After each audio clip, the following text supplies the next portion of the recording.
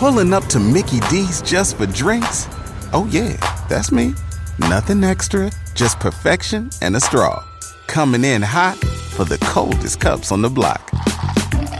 Because there are drinks. Then there are drinks from McDonald's. Mix things up with any size lemonade or sweet tea for $1.49. Perfect with our classic fries. Price and participation may vary. Cannot be combined with any other offer. Ba-da-ba-ba-ba.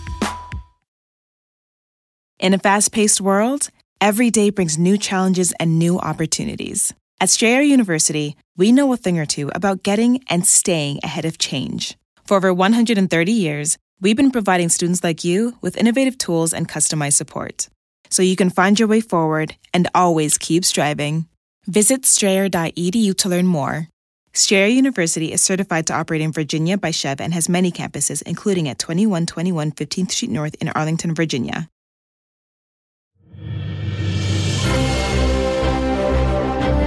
In a world where podcasts need feedback from their listeners in order to market themselves appropriately to advertisers. I'm listening. One listener has the power to shape the future.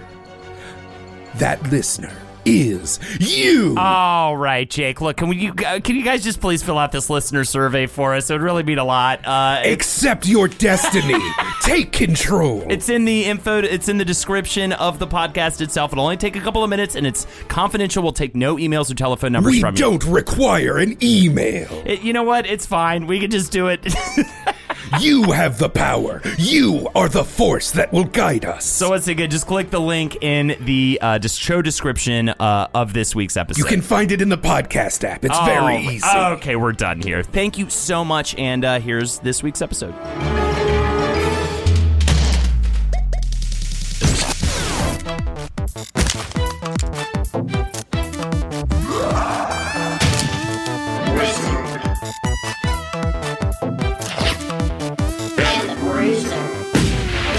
Hello, you beautiful human beings. It is I, your bearded bruiser, Jake Young.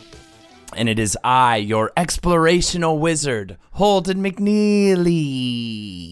And what if I told you that spending $8 on an unfinished game just bought you a ticket to a 10-year-long community that spans the rise and fall of an entire empire, giant personalities, giant dreams, all coalesced around the very idea that if you punch a tree, you get wood.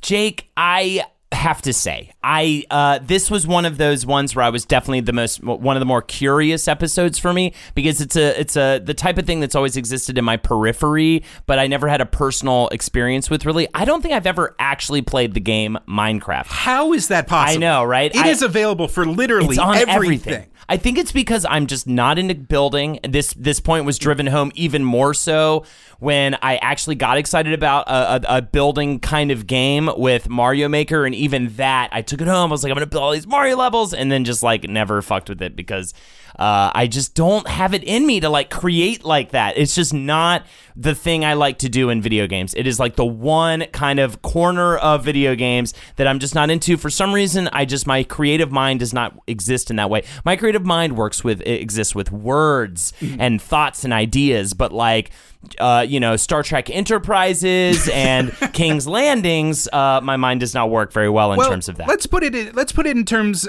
this way. The things that Minecraft did can be felt like what started in 2009 basically changed the entire landscape of gaming. Everything from like the survival crafting games that like have littered the scene. Crafting in general has become just one of the go-to basic mechanics within games that is like almost inescapable. And that was popularized by Minecraft. The idea of openly building, just like placing structures, was just as essential to Minecraft as the jump was to Mario. Cooperative sandbox, like just do what you want with this space. We're not going to tell you what to do with this space. I feel like was largely popularized even by Minecraft. And it's the kind of thing too, for me personally, where even though I never played it, I always knew about it. I was always interested, almost like in a way like how I'm interested in EVE Online. Like I have no interest in playing it, but I love to read stories about it. And there's so many emergent stories that happen when it comes to Minecraft, just which we'll get into obviously in this episode, but just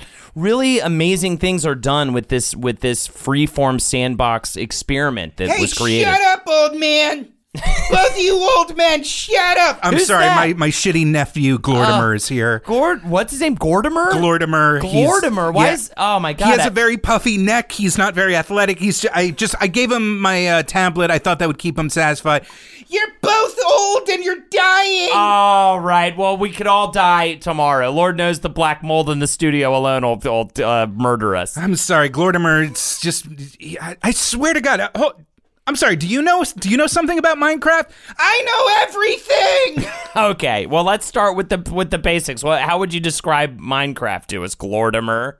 Minecraft is a game where you fight monsters and you make song parodies. You're bad at doing podcasts, Glortimer. That's the thing I know. Podcasting is my game, and Holden Podcast McNeely is actually my name. I changed it. Glortimer, you stay in the corner and let the old men try and describe the thing that you know everything about. Try and tell you about this fucking thing. That's why I'm just excited to get into Notch's dark history. But either way, that's why I love that there's a darkness to this tale that is just so fucked and crazy. I mean, even looking at the game, like, you say it's like this open thing that like you're free to do everything. That's like, there's creative mode where it's just like kind of social building. Yeah. But then there's survival mode where there's zombies and ghasts and withers and all these like kind of almost eldritch kind of like horror and mystery around it. Was there survival? That wasn't super predominant as like it is now before Minecraft? It was slowly, that's the thing. This is the glory. This kind of rode the wave of survival games becoming super popular. Yeah, I mean, it definitely like streamlined and popularized it. But like even the thing that like you early access games, like you pay for a game knowing it's not complete and get to like engage and enjoy it as it's continually updated. Once again, Fortnite. Yes. The thrill of like almost near weekly updates coming in and like making you revisit the world and kind of experiment with it. And that was going to be my next question. Has everybody just moved on to Fortnite at this point? I mean, is Minecraft the game that it was during the early 2010s?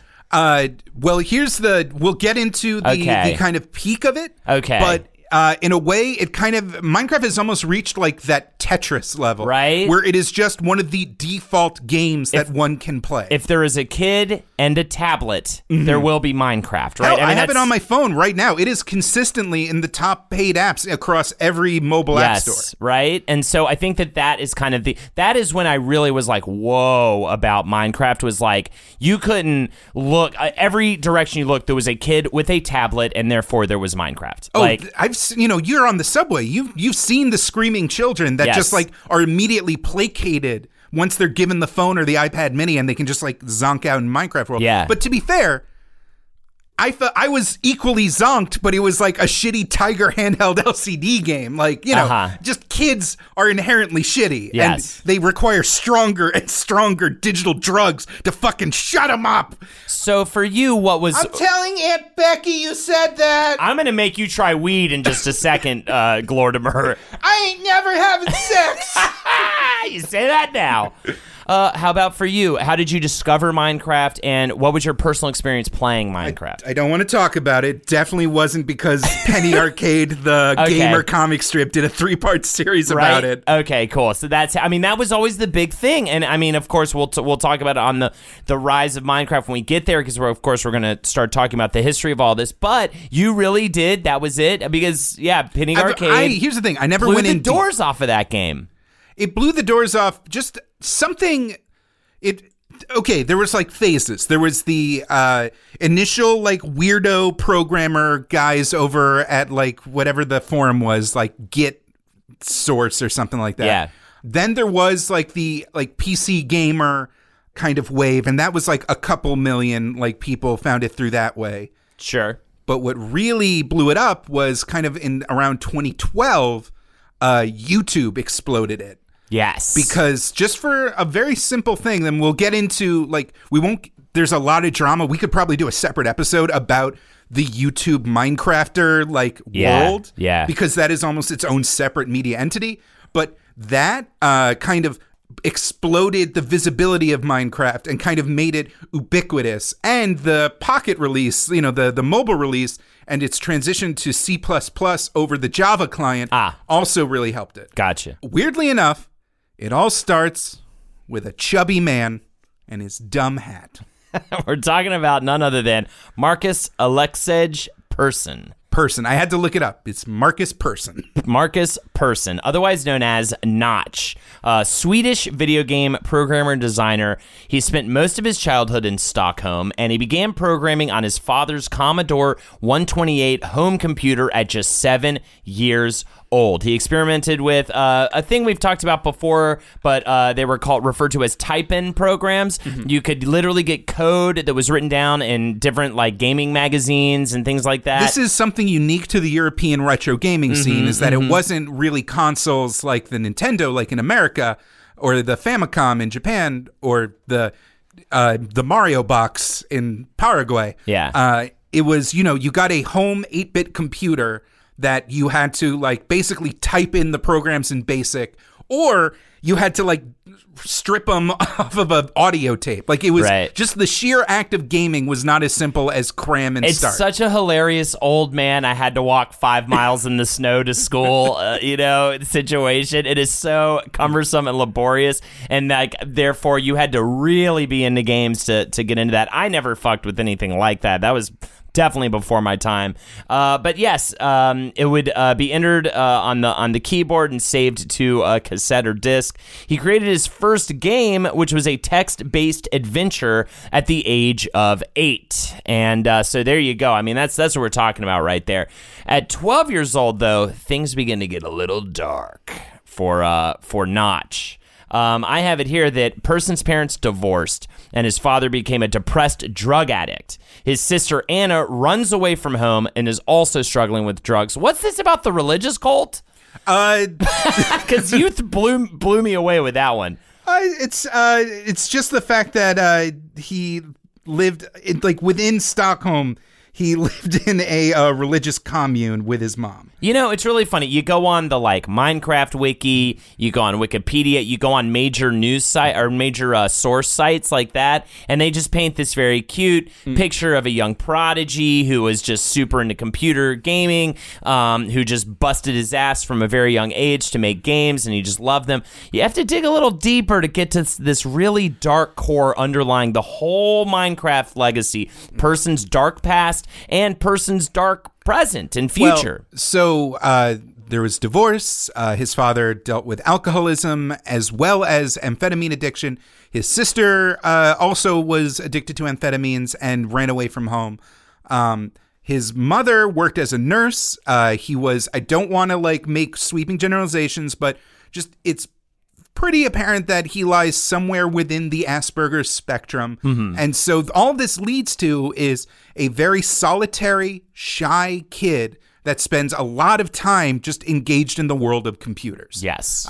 Just kind of, refining and just and tinkering, specifically tinkering with computers, which that level of granular control and experimentation and kind of not it's not like he had bold ideas as a Peter Molyneux or a Shigeru Miyamoto. It's genuinely based in just kind of just interfacing with these machines.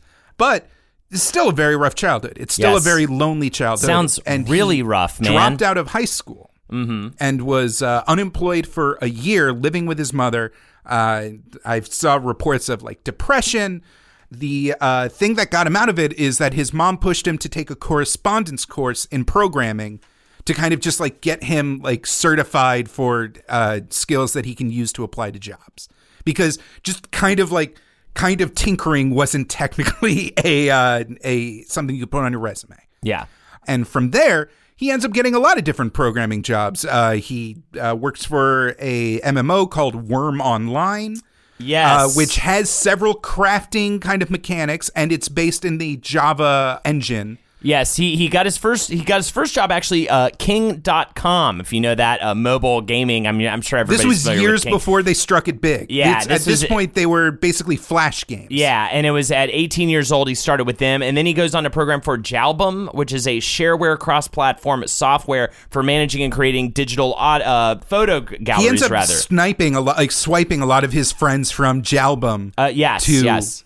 And just this is essentially the kind of software that's like Apple's iPhoto. You know, It's just a way to share photos and organize them and all that kind of stuff. Then he founds Worm Online, the 3D MMORPG released as a beta in 2003. That was developed by Persson and his friend Rolf Jansen. It was developed in Java, just like Minecraft started out, and everything in the game but the natural environment is created by the players. So we're already planting the seed of this idea that they kind of give you, they sort of start you out with kind of nothing in a way, but like just sort of an open sandbox situation. But this was more set in like a JRPG kind of world. All items are made from materials from the world, wood cut from trees, rocks and metal mined from tunnels, and so forth. And it allows players to terraform the land, raising, flattening, and lowering tiles using shovels.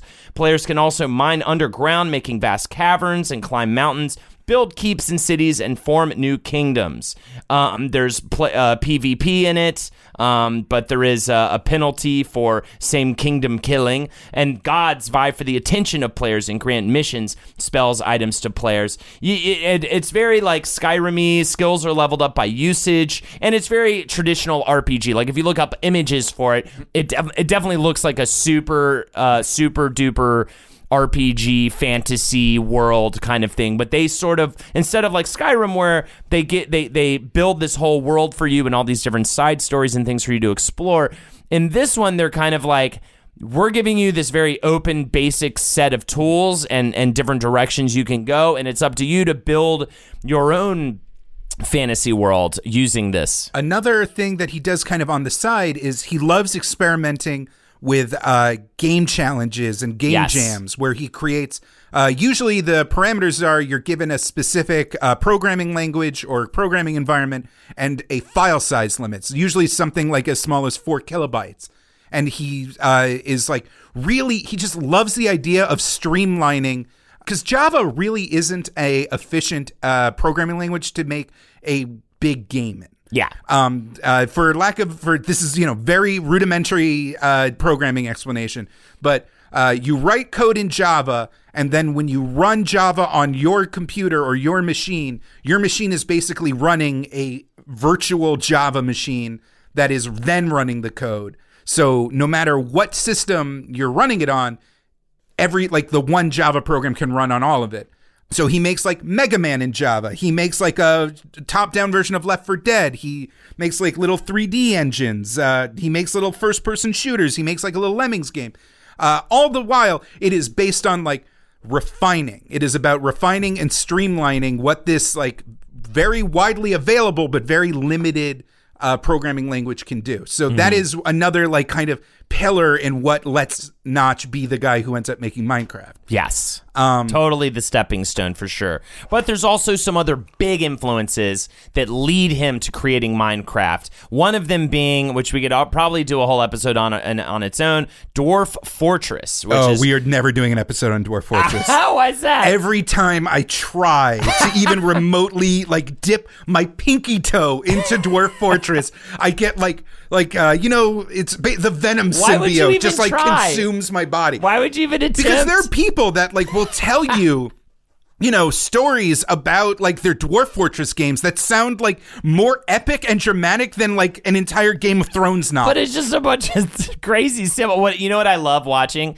I think I watched this on like a Giant Bomb video, but someone teaching someone else how to play Dwarf Fortress is an incredibly entertaining YouTube video. So just try to watch any of those where it's two people, one person knows nothing and another person knows everything, and then one teaching the other, because it is just such an absurd other level of gaming that I will never ever again, like EVE Online in that sense. I don't think Minecraft's like compared in this sense, but Dwarf Fortress is impenetrable. It is part construction and management simulation, part roguelike indie video game. The primary game mode is set in a procedurally generated fantasy world in which the player indirectly controls a group of dwarves and attempts to construct a successful and wealthy underground fortress. Gameplay is described as emergent and highly difficult with text-based graphics. So we're looking at brackets and symbols, and they all stand for different things, walls or dwarves or monsters or whatever. But by the way, when I say procedurally generated fantasy world, I mean entire histories of the land, entire histories for every single like race and every single it is a game each that little blip has its own unique set of stats and are operating independently and interacting with one another. It's absurd how deep this game goes. And when it's running at full speed, it basically looks like the Matrix code because it's all done in ASCII characters. It's definitely a game that I like love kind of reading about and learning about, just like Eve, because it was like made by mainly this one guy, but also his brother, and they did it, I think, just out of the pure just wanting to do it, and it is just bizarre how intense and deep, and they keep adding to it and they keep changing it. It is very funny to read like the patch notes on Dwarf Fortress releases because it'll be stuff like optimized engine to run on like RISC processors. Put stamped out bug that made all sheep cannibals. Like, you know, it's insane. Another influence that Notch talks about a lot is Dungeon Keeper. Yes, which is a Peter Molyneux game. If you've ever seen it, it's basically kind of a reverse roguelike where you're actually the head bad guy and you have to build a dungeon that can stop the automated hero from getting through. It's kind of like, if you ever played that card game Boss Monster, very similar to that, actually. It's a predecessor to like tower defense games, and it had a very robust kind of mining element where you had to send your minions out to carve through the earth to get precious materials that you could then use to build traps and keep your dungeon operating. And it had like this very janky first person mode, which had very like low res, low poly graphics. And the most chief influencer, which you can tell because literally when Notch first posted the alpha to the programming board that he was a member of, he literally said, this is like an Infiniminer game. And that game was Infiniminer. Infiniminer, an open source multiplayer block-based sandbox building and digging game. I should be reading copy for advertisements. Look how well I did that. I didn't stumble at all on any of those words. If you look at footage of Infiniminer, the Minecraft influence is immense. The blocky graphic style, the low-res textures, it looks like Minecraft. The core gameplay is vastly different because it was about kind of a Team Fortress 2 kind of setup with a blue team and a red team, and you would go online and you would like take on specific jobs, and the goal was which team could mine faster, excavate the precious metals and bring them to the surface for points. But you could also run interference on the other team. But the players more so started enjoying just the building of in-world objects. So even the Minecraftiness was being forced on Infiniminer, developed, by the way, by one guy named Zach Barth, who is the lead designer of Zachtronics LLC. They've done a lot of games that are now like people are like, Notch stole Infiniminer. That's like a classic like dig, but Zach Barth has ended up doing fine. He ended up making games like Opus Magnum, which is this insane like molecule-based puzzle game. And these are free browser games on his website, by the way. I don't know if his website's still up and if this is all still there, but Space Chem was a huge hit on mobile. Infinifactory is another great game. And honestly, he would have continued developing this game and maybe even been the Minecraft, but the problem was that hackers started messing with it, and it just became too much trouble to deal with. So he just let it go. And yeah, I mean, just gameplay, the first person aspect of the game, the style, it's so obviously influenced, but it did lack a very important aspect of Minecraft, which really did kind of tie the whole room together. You know what I mean? It was the Lebowski rug of Minecraft, and that is the RPG elements. Well, yeah. A little bit. I think it's the extra layer that the game needed. You know what I mean? So in 2009, Notch posts the cave game or whatever it is, the initial alpha of the game. And basically all you can do is run around an empty field and like dig a little and place blocks. And even with that initial test, the initial reactions on the forum are like, whoa, this feels good. The animations are really satisfying. Or like, I just like placing blocks. Like for like immediately something has clicked and he has captured something, even if it's just as simple as a like low impact Java client that can like run this fun Lego game. He's already like honed in on something very like clutch and visceral that people are enjoying. Yeah. And so this is when Minecraft begins to be developed. He's creating essentially, what was it in it's first released to the public in May of 2009 as a developmental release on TIG source forums. That's the forum, yeah. Yes, and that is known as the classic version. And they started releasing a few more updates until they got to the first major one, the alpha version, in June of 2010. And sales were good enough, so good for the alpha version that he was able to actually quit his job at Jawbone. He was still working at Jawbone while doing all of this. And he then continues to update the game with releases, distributed to users automatically. These are like free, just constant updates, new items, new blocks, new mobs, survival mode that changes the game's behavior. Actually, the creeper came around this time. It was a programming error. He was trying to create a pig, but accidentally switched the figures for the desired height and length when inputting the code, and it created the creeper. Even stuff like the textures and a lot of the assets were just kind of left over from games that he had already been just kind of tinkering with. Famously, the zombie, original zombie model, and by extension, the main character, whose name officially is Steve ? Because Notch never gave him a name, and in a tweet was like, I don't know. Sometimes I just refer to him as Steve with a question mark. Those were from like a zombie game that he was making, another like low file size test that he was trying to do.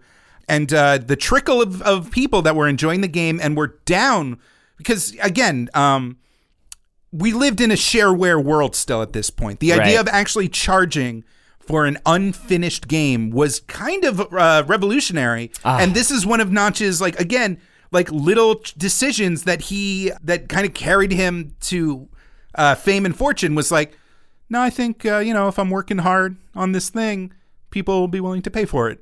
And he was right. Well, and it is fun. And you do gain a certain kind of an allegiance for a game, like in that sense, where it just slowly builds your attachment to it as more things are being added to it. And you can always tell, I was there from the very beginning. Like, I love hearing people talk about their times with Vanilla WoW, and lamenting it. Like, I gave WoW like kind of a shot. I don't think I'm going to follow through. I tried it for a little while.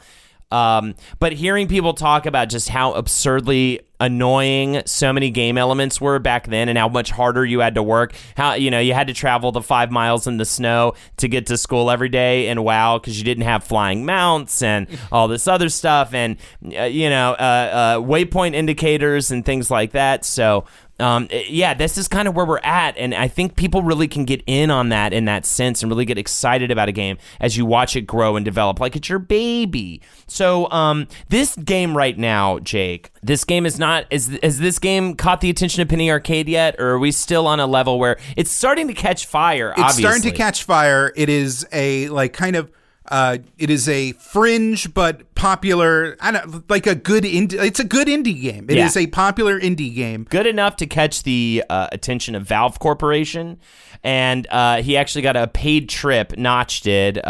He got a paid trip and an employment offer from Valve in early September 2010. But Person ended up deciding he wanted to found Mojang instead, alongside Jacob Porser, with Carl Manna later brought in as CEO. He wanted, and this is going to be a big part of Person's personality in the sense that he is always anti-corporation. He wants to keep it small. He wants to be anti big wealth, which is hilarious because that's exactly what happens to him. He gets like giant crazy wealth. Not really. I mean, he obviously leaned into that. He doesn't live a modest life by any means, and we'll talk about that. But he definitely is very anti the man. He is he was a solitary guy who just did things the way he wanted to do them. He came from a rough family background, and honestly, he just wanted to stay in his comfort zone, and the idea that he just got to stay tinkering, that again he's just kind of fidgeting. Even the company Mojang. Oh, my bad. Is it Mojang? I think if you're pronouncing it in Swedish, Mojang is fine. Cool. Mojang is the Swedish word for gadget. Like literally, it's just this device that he is continually futzing and tinkering with. And even to this day, he does game jams. Like he loves that style of game development, just getting together with people, creating something fun and small and exciting, and going from there. His never was his intended effect to have this giant, explosively popular game, and that happened for him so quickly. Within a year, Mojang grew to 12 employees, and he started working on a second game called Scrolls, and served as a publisher for a game called Cobalt. Now, in 2011, Napster founder and former Facebook president Sean Parker offered to invest in Mojang, but was declined. Another example of how, a person always stays away from this kind of a thing. And sadly, in 2011, just to give you even more context of the darkness surrounding Person's life while this beautiful, kid-friendly, happy experiment is just flying off the rails with success, his father commits suicide in December of 2011 at probably some of the heights of Person's success happening at the exact same time. And it's not really talked about a lot, and it definitely has an effect, I think, on him and his transition into becoming an incredibly wealthy, successful game developer. I think it has a very fucked up effect on him as a person. By this point, by like 2011... we've added new biomes. So now there's snow areas and beach areas and forest areas and mountain areas. They've added the Nether, which is if you build like an obsidian portal and light it on fire, you can enter this hell dimension. Is the dragon in yet? That's the end. I think that's in the beta. Like the final boss. The Ender Dragon is the Ender Dragon, the final boss, quote unquote, of Minecraft. Yeah, you know what? Yeah, that's the end of 2011 is when Minecraft officially releases 1.0. This is true, yes. During there's video of a very awkward Notch in his very awkward hat. Actually, standing next to a very awkward fake-looking Switch, waiting for like the official cue to like hit like the little Minecraft Switch to officially launch it. Yes, in December of 2010, actually, Person announced that Minecraft was entering its beta testing phase with bug fixes and all updates leading to and including the release would still be free. And he hired several new employees at that point. And then the game was apparently moved out of beta and released as a full version in November 18, 2010, is what I have here. And as it's still being updated more and more and more. And I mean, and this is, again, all word of mouth. And that's the thing you'll hear over and over and over again about Minecraft. And you know, if you ever look up any like interesting facts about Minecraft or whatever, literally the first one is always, it got popular by word of mouth only. Holy shit. But if you think about that, by March 2012, the company had accumulated revenues of over $80 million. And I am skipping ahead a little bit, but this is kind of like a Blair Witch thing a little bit. If you think about, it's not just that it's a successful game, it's a successful game with zero publisher, which means like the profit margin for like the 12 people at Mojang is so obscene. It's like ridiculous. They're just getting all of that money, and it's not a super expensive project. Yeah, Marcus basically said that, when people were initially like being like, oh, like what happens if you can't follow this up with a hit? Marcus is like, well, we have enough money now that I'll just like pay everyone to hang out for 10 years. And if we can't think of something by then like that's weird. Yeah. But here's the thing. People talk about how Minecraft had no marketing and it was all word of mouth, but they had one important advertiser. One important proponent that pushed Minecraft to millions upon millions of children. And Chuck E. Cheese? YouTube. Oh. In 2012, YouTube made an incredibly important algorithm change where instead of pushing for views, the homepage, the sidebar, all the recommendation engine completely shifted to minutes watched. Oh. And the number one source of videos that you can watch for a long time that a single creator can produce that has both compelling visuals, compelling narrative, a social aspect, and like a low turnaround editing production time is gaming videos, Let's Plays. And all of a sudden you get creators like the Yogscast, Captain Sparkle, Sky Does Minecraft, C-Nanners, all the eventually leading the way for like PewDiePie and Jacksepticeye. All these channels are producing 20 to 15 to 30 minute videos, And Minecraft is like, basically, you follow a Minecraft story and you can see the world build and in-jokes build and you get to know the hosts. And like, Minecraft lends itself especially to improvisational storytelling because it's procedurally generated and the hosts are reacting in real time and like trying new builds of stuff. And YouTube starts serving nothing but gaming videos. Like usually the top 6 to 12 recommendations are gaming videos, and Minecraft is the dominant genre. The art style, the simple cubic art style, means that you can make animations, song parodies start destroying left and right. I'm thinking of stuff like, we're going to the nether, I'm gonna screw the nether, dip-a-da,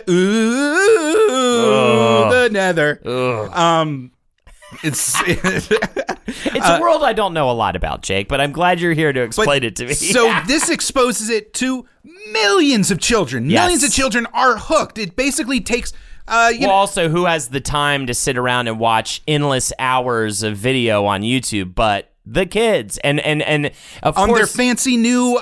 you're stuck at home. Yeah. You're 11 years old. It's like 10:30. You have nothing to do. Like, there's nothing on TV. You fucking get on your dad's computer or you check out your brand new iPod Touch and you just zonk out to Minecraft videos. It's also starting an emergent thing where, for me personally, I know now that kind of a thing is what I want on a background screen while I'm playing my video game. And Minecraft is also a perfect game to have something on a second screen playing while you're enjoying the video game. So it would of course make a lot of sense that if you're playing video games and you have a second screen and you want to be entertained by something, you throw on a Let's Play of Minecraft while you're enjoying it's just such a no-brainer for kids. It makes so much sense. What's up, y'all? Holden here. These days, you can get practically everything on demand, like episodes of Wizard and the Bruiser or my Twitch stream, for example. You can listen or watch whenever you want when it's convenient for you. And now this includes postage too. All you need is Stamps.com. As you probably know, I largely work from home and have things like Patreon and streams where people can donate for things like paintings and whatnot. I need to mail stuff out a lot. With Stamps.com, you can access all the services of the post office right from your desk. Buy and print real U.S. postage for any letter or any package, all available 24 hours a day, 7 days a week. Just click, print, mail, and you're done. Stamps.com will even send you a digital scale. I've been using it for weeks now, and I absolutely love it. So convenient! Right now, use Wizard for this special offer, a 4-week trial, which includes postage and a digital scale. Don't wait. Go to Stamps.com before you do anything else. Click on the radio microphone at the top of the homepage and type in Wizard. That's Stamps.com and then enter Wizard.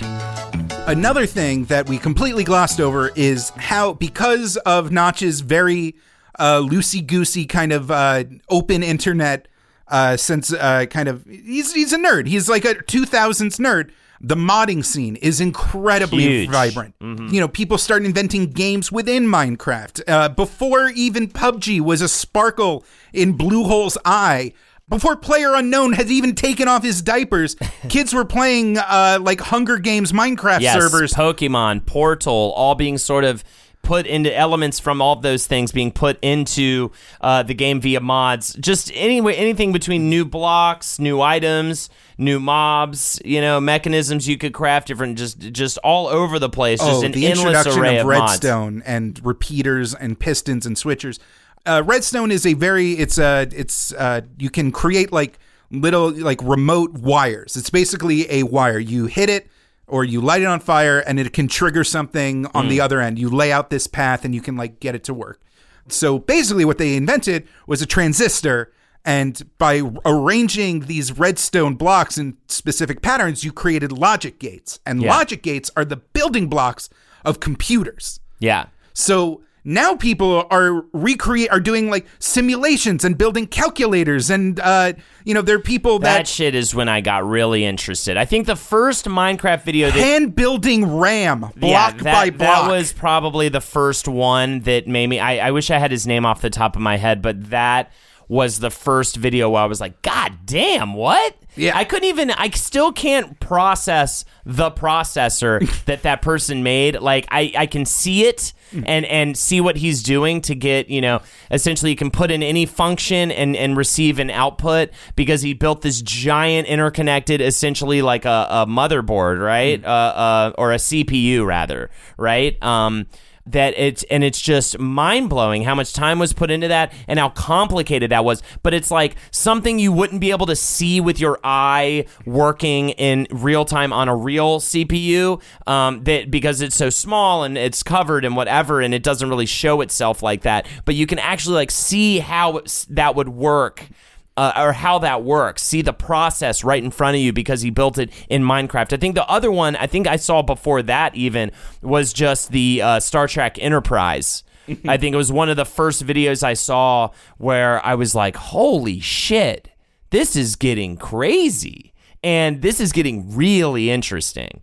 And also, this is... I had this really funny conversation, and we'll talk about the educational stuff, but I had this really funny conversation with my fiance's sister, because her kids just like weren't getting off of Minecraft, and they were just playing it all the time, and she wanted them to do more constructive things. And I had to actually explain to her, like, no, actually, a lot of what they're doing in that game is educational in this bizarre way, and you could actually find ways to tweak what they're doing in that game to make it more educational. You always hear about kids creating irrigation systems and stuff, right? That's always kind of like, I feel like I always hear that as the big example, but there's all these different ways, and that's why, of course, they released the education mode and all that. We'll talk about that in a second, but yes, people really took it and started doing really cool shit with it and started putting it out on YouTube and in these different sources that exploded the game. And all of a sudden, everybody knows what it is and is playing it. There's also the multiplayer servers become its own cottage industry. As, if you want to collaboratively build something, you need to pay someone to keep the computer on so that everyone can kind of like log in and contribute. Some are paid and, offer like different game modes and enhanced features. Other are just Wild West. There's like all these legendary tales about the 2B2T server, which is this literal Wild West where at its peak there were like hundreds of players, and you would spawn in and there would be like a dozen people who sold like thing they did was just wait at the spawn point and kill people as soon as they came in. Like a barren wasteland of griefers and Nazi propaganda. Jesus. There were people that would build autism-only servers. So for parents that wanted their kids to like be social online and like have people, moderate it.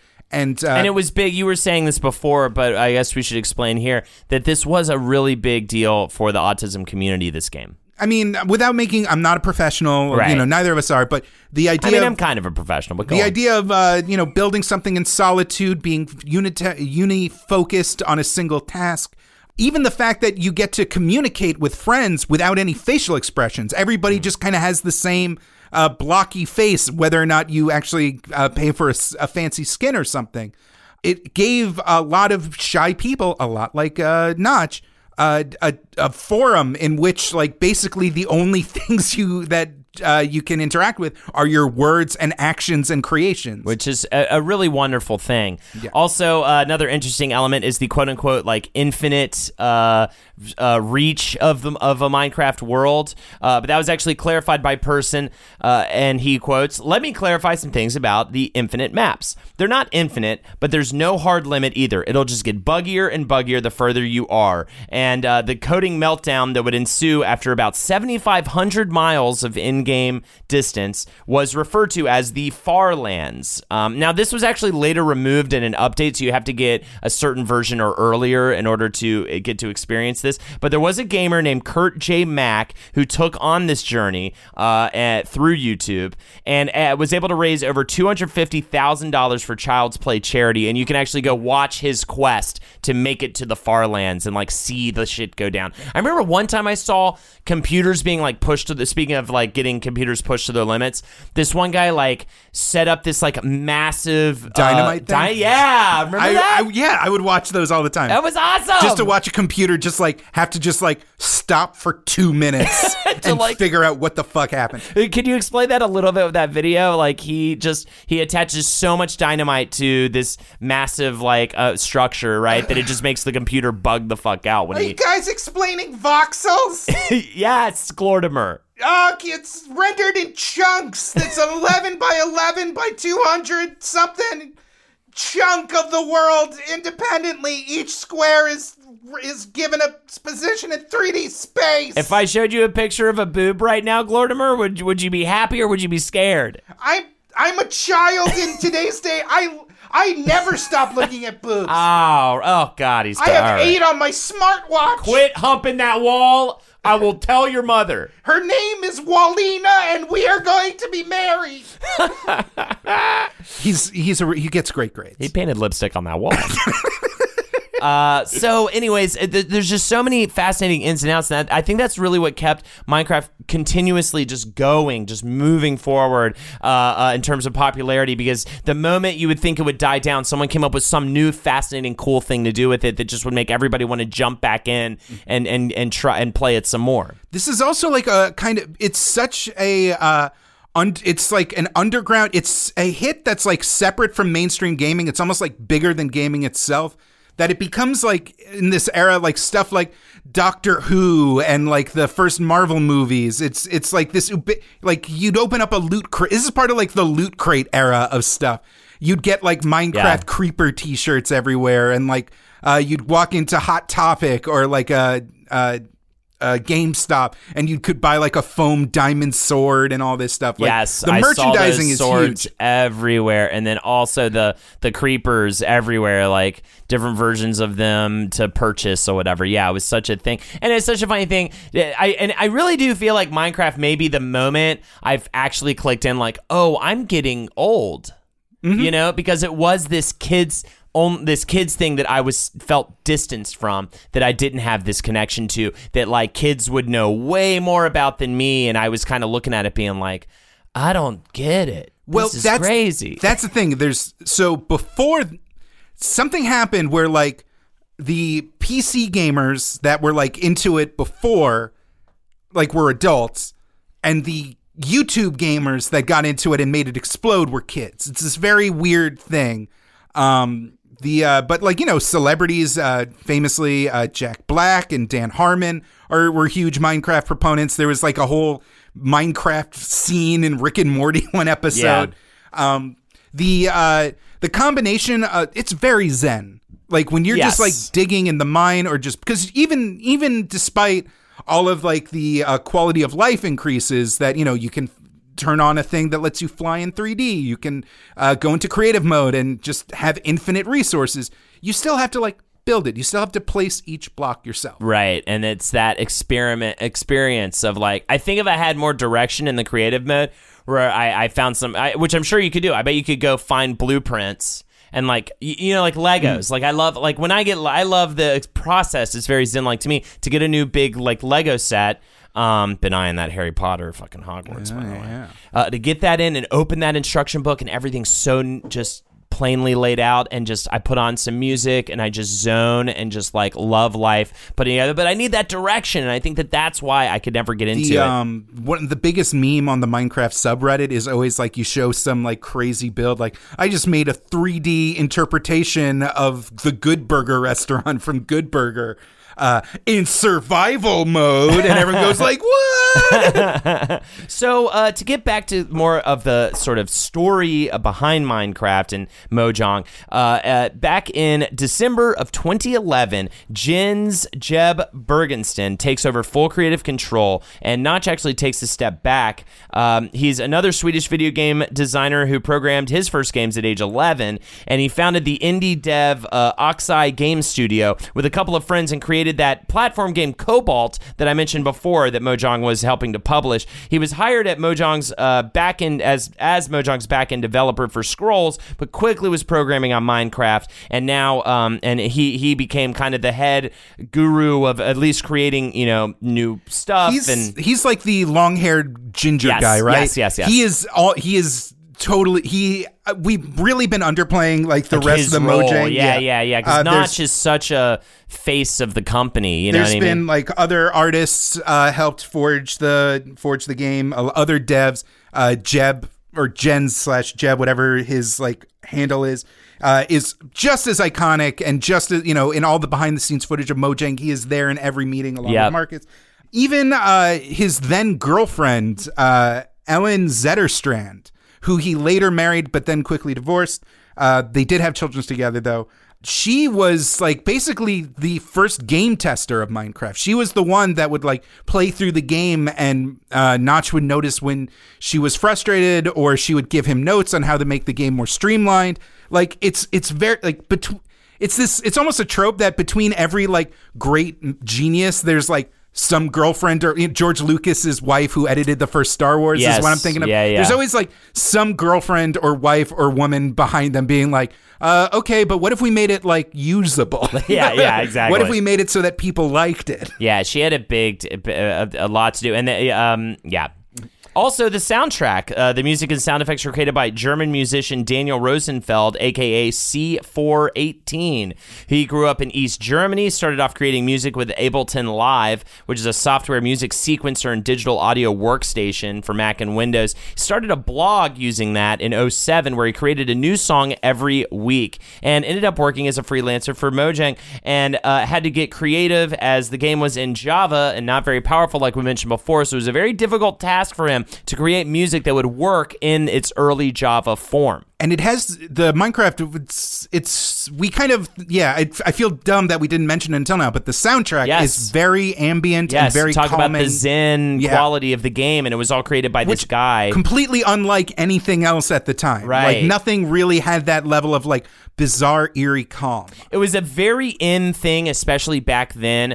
To have a conversation rethinking how we approach games and how we play games. And I know that's still a big conversation now, but I feel like it became super in vogue, especially around 2010. That era, indie games just became massive with your Super Meat Boys and your Fezzes and all that kind of, and your Spelunkies. Mm-hmm. But also on the other side of that, I feel like everybody was sitting down and talking about like, how do we approach games? How do we play them? And how can we change the way we do that? And I think Minecraft definitely was a huge factor in that because of this relaxing, enjoyable experience. Games like Flower also, I feel like, attempted to do that, but Minecraft was just so much more open and just allowed you to sink so many more hours into its experience. When do we get to talk about Herobrine? Herobrine? Well, to sum up this man, C418, really quick before we talk about Herobrine. Oh my God, don't mention Herobrine! Oh, Lordimer, there's a hole in that wall and I know how it got there. It's right where your waist is. I'm crafting! All right. Crafting a wall, baby! All right. Jeez Louise. My God, I knew that story was going to go somewhere disgusting, but I didn't know it was going to go there. You're listening to Wizard and the Bruiser, your number one source of wall fucking jokes. What was kind of amazing, much like Notch, this C418 guy, he was actually able to quit his job at an assembly line so that he could be a full-time musician because of Minecraft. And he released several albums, including 72 Minutes of Fame, which actually ruminates on his breakthrough with Minecraft. So it's really amazing. I'm glad that worked out for him. I couldn't imagine working on an assembly line and being like a very creative musician. You know what I mean? Mm-hmm. It'd be difficult. You'd be like Bjork in that scene in Dancer in the Dark. Anyways, back to, what was it called? Herobrine? Herobrine is the most popular urban legend about the game. Okay. Especially in these early days when there was very little kind of communication between like the kids that ended up finding the game and the actual creators in the development community. Herobrine is a mysterious cryptid within the world of Minecraft. It is literally just a skin of the main human character, Steve, with the eyes whited out. And the creepypasta was posted on a Minecraft forum, and it was the idea is like something was weird with the graphics. Everything was foggy. Yes. And there was a character I could actually talk to him, and he told me that he was watching me. And that legend kind of built up and built up. Kids started like becoming scared of him. Kids would claim that they saw him in their games. When the game got really popular on YouTube, streamers would fake footage where they ran into Herobrine and then their game would glitch out. Yeah. And mysteriously, the stream archive would be deleted. The Slender Man of Minecraft. There was like so many of those floating around. Then they ended up putting Enderman in the game. That's the other thing is Notch was like, there was so little layers of marketing and executives between Mojang and the gaming community that they would insert like Reddit memes. They would insert creepypastas. They would like it was an active conversation. Like Notch was a member of this nerd community. Yeah. And he made a game for them. It just happened to be millions of fucking people playing it. Because millions of fucking people are on the internet. So let's take a little trip over to September 15th, 2014, or really a little earlier in 2014. This story actually starts with... June 17th, 2014? Yes. Is that the tweet? Is that the day of the infamous tweet? I have it lined up. So apparently...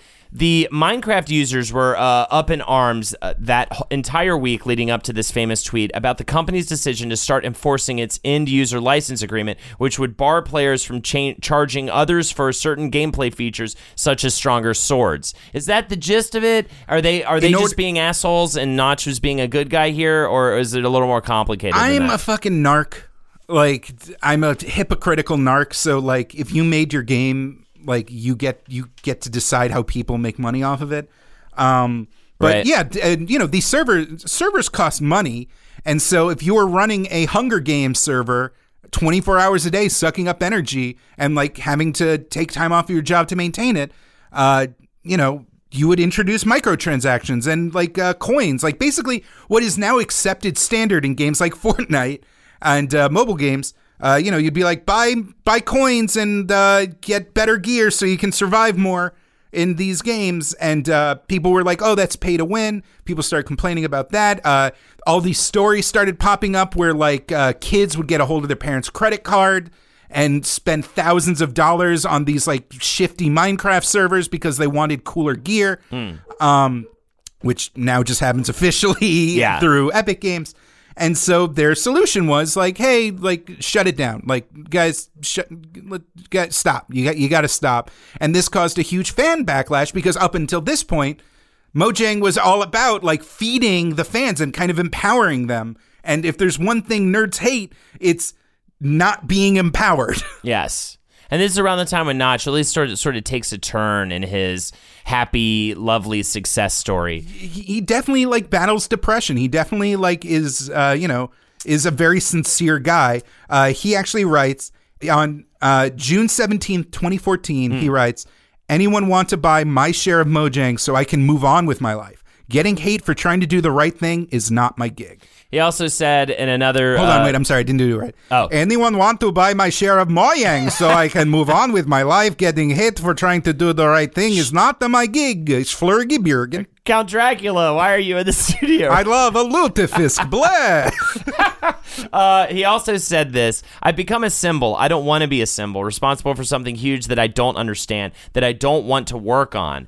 And also, as soon as this deal is finalized, I will leave Mojang and go back to doing Ludum dares and small web experiments. If I ever accidentally make something that seems to gain traction, I'll probably abandon it immediately. So immediately, Microsoft picks up the phone, calls Mojang, and is Activision, like EA, everybody is just like mobilized. Yeah, let's fucking get this deal. But they have a closer connection with Microsoft because I believe at this point the Xbox exclusivity deal had gone through.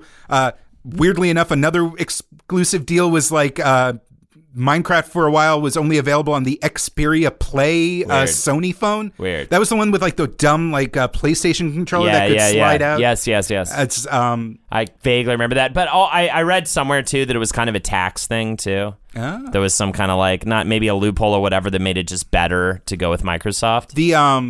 And I guess it's worth mentioning that by this point the game had kind of been split between the original Java version, where most of the new features were debuted, and then the C++ version, which is a more standard programming language used in almost everything you've ever touched. Yes.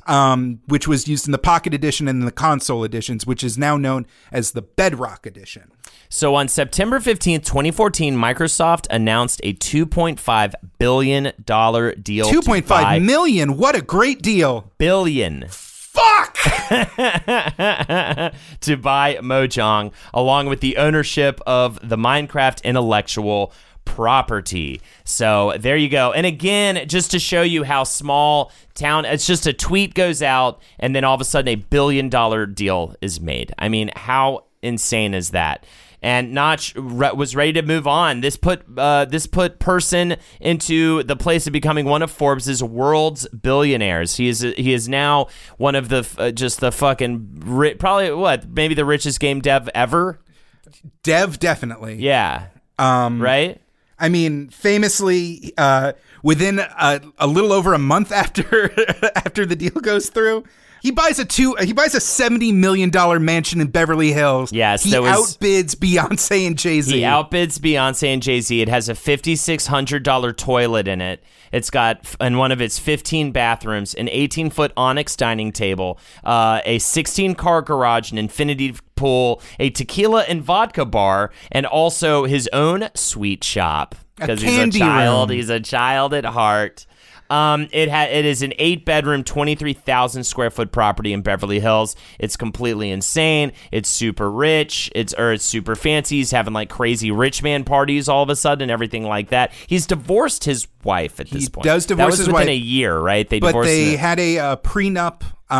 So she just got a very modest maintenance payment every month. $4,000 a month. Yeah. That is so... You can still follow her on Twitter. I believe it's like @EasyChili. She like makes jewelry, still programs, and is an advocate for chronic fatigue syndrome. Aha, very good.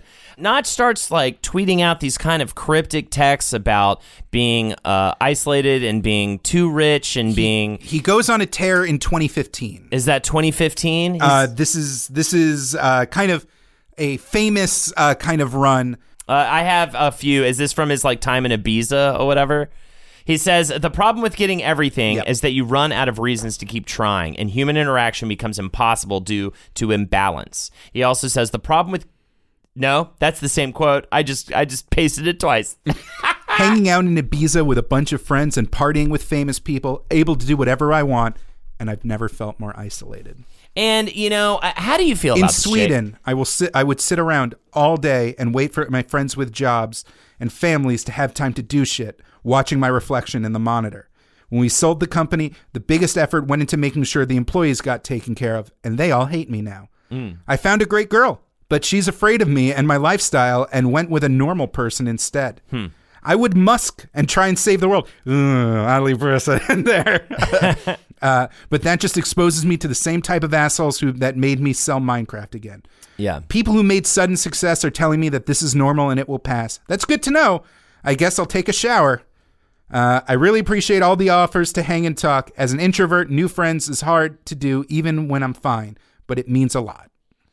Yeah, it's clear he's hit this bizarre point. I don't even know where he's at now, 2018. He's doing better now. He's had crazy, you hear about crazy parties he had and things like that, like celebrities and stuff coming out to his mansion, jet setting around, and just sort of living up those days that he felt like he maybe didn't have missed out on when he was just programming his ass off. But maybe that work really brought a lot of joy to him, and it can be so hard to work though when you have literally everything you could possibly need. His closest friends were his collaborators even before Mojang. Yeah, and that's what's tough coming from a person who does this constantly.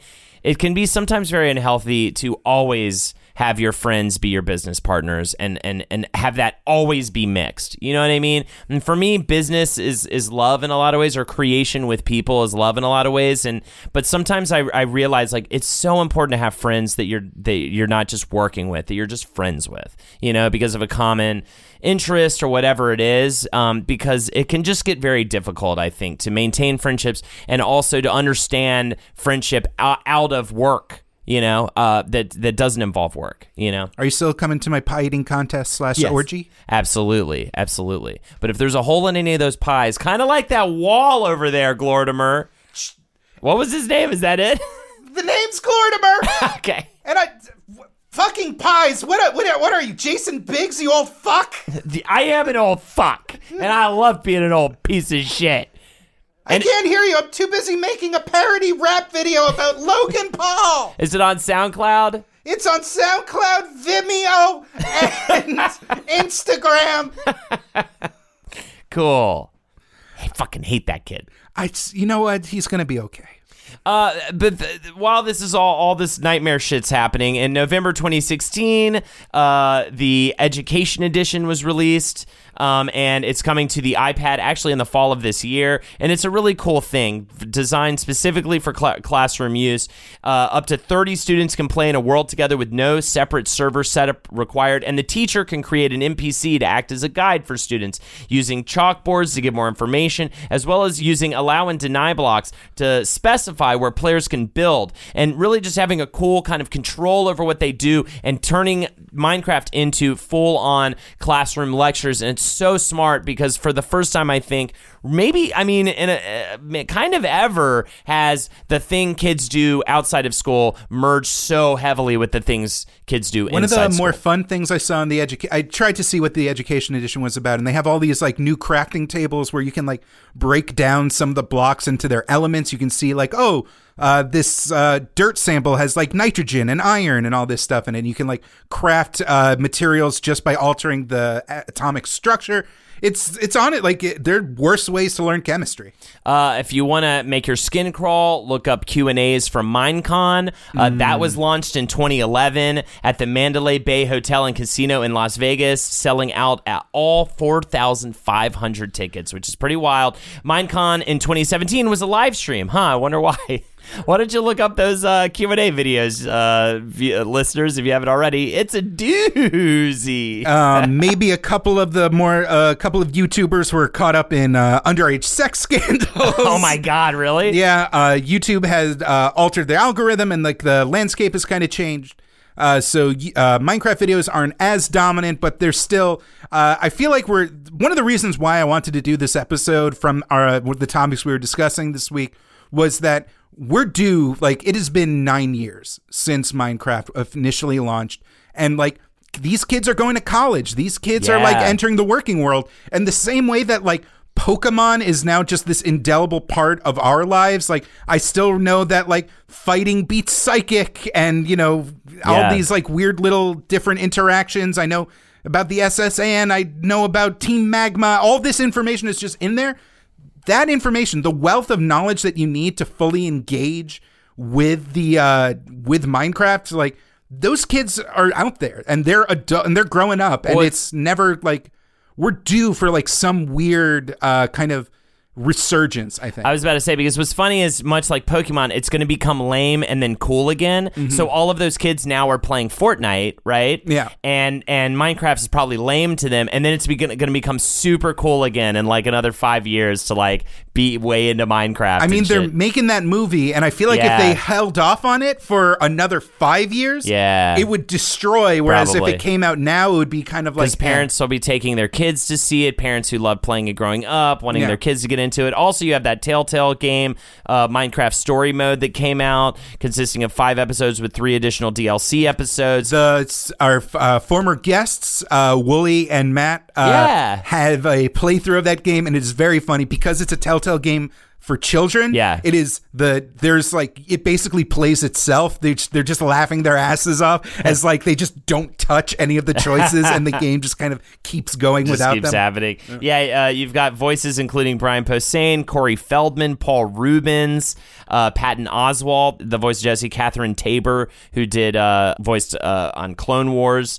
And yeah, I mean, I guess as we wrap things up, we'll talk about.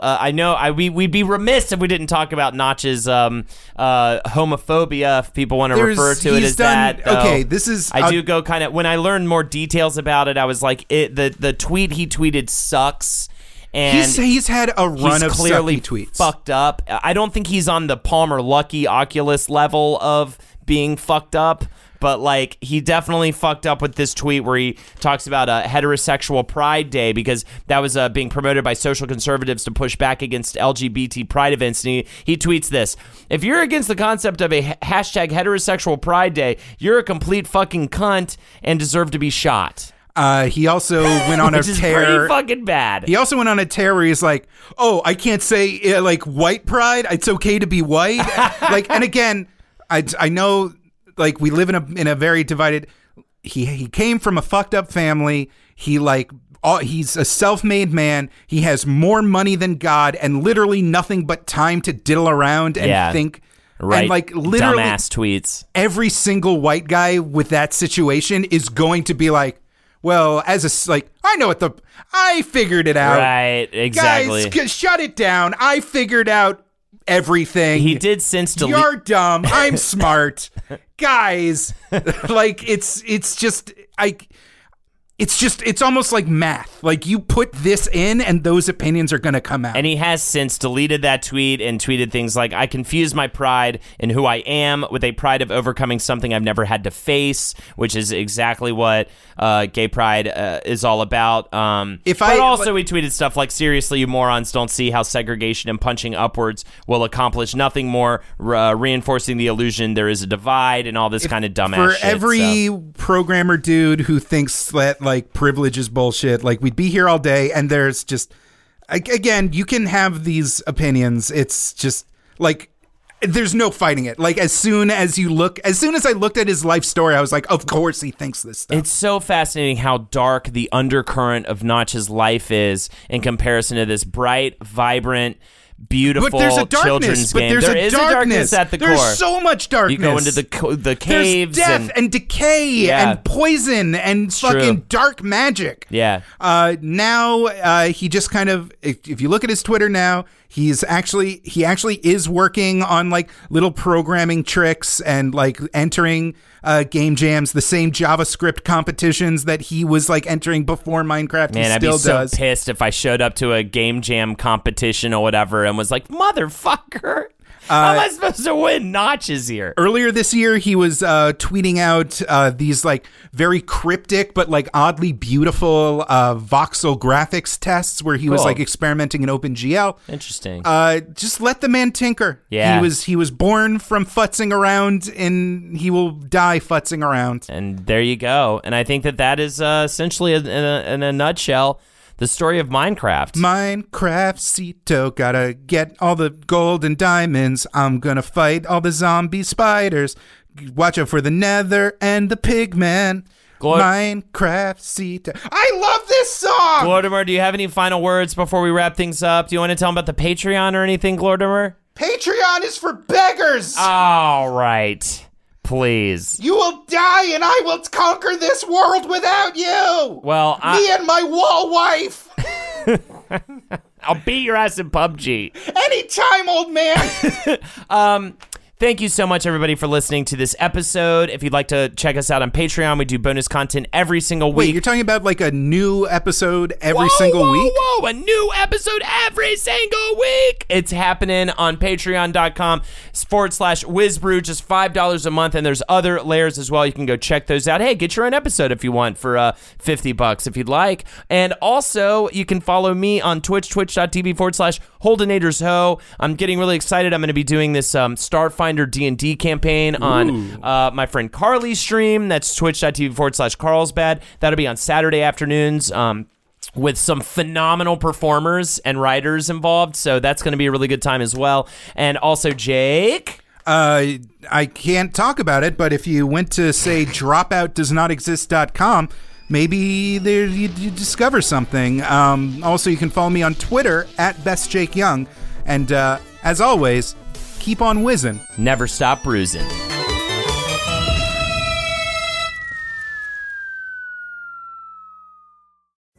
Pulling up to Mickey D's just for drinks? Oh yeah, that's me. Nothing extra, just perfection and a straw. Coming in hot for the coldest cups on the block. Because there are drinks. Then there are drinks from McDonald's. Mix things up with any size lemonade or sweet tea for $1.49. Perfect with our classic fries. Price and participation may vary. Cannot be combined with any other offer. Ba-da-ba-ba-ba. In a fast-paced world, every day brings new challenges and new opportunities. At Strayer University, we know a thing or two about getting and staying ahead of change. For over 130 years, we've been providing students like you with innovative tools and customized support, so you can find your way forward and always keep striving. Visit strayer.edu to learn more. Strayer University is certified to operate in Virginia by Chev and has many campuses, including at 2121 15th Street North in Arlington, Virginia.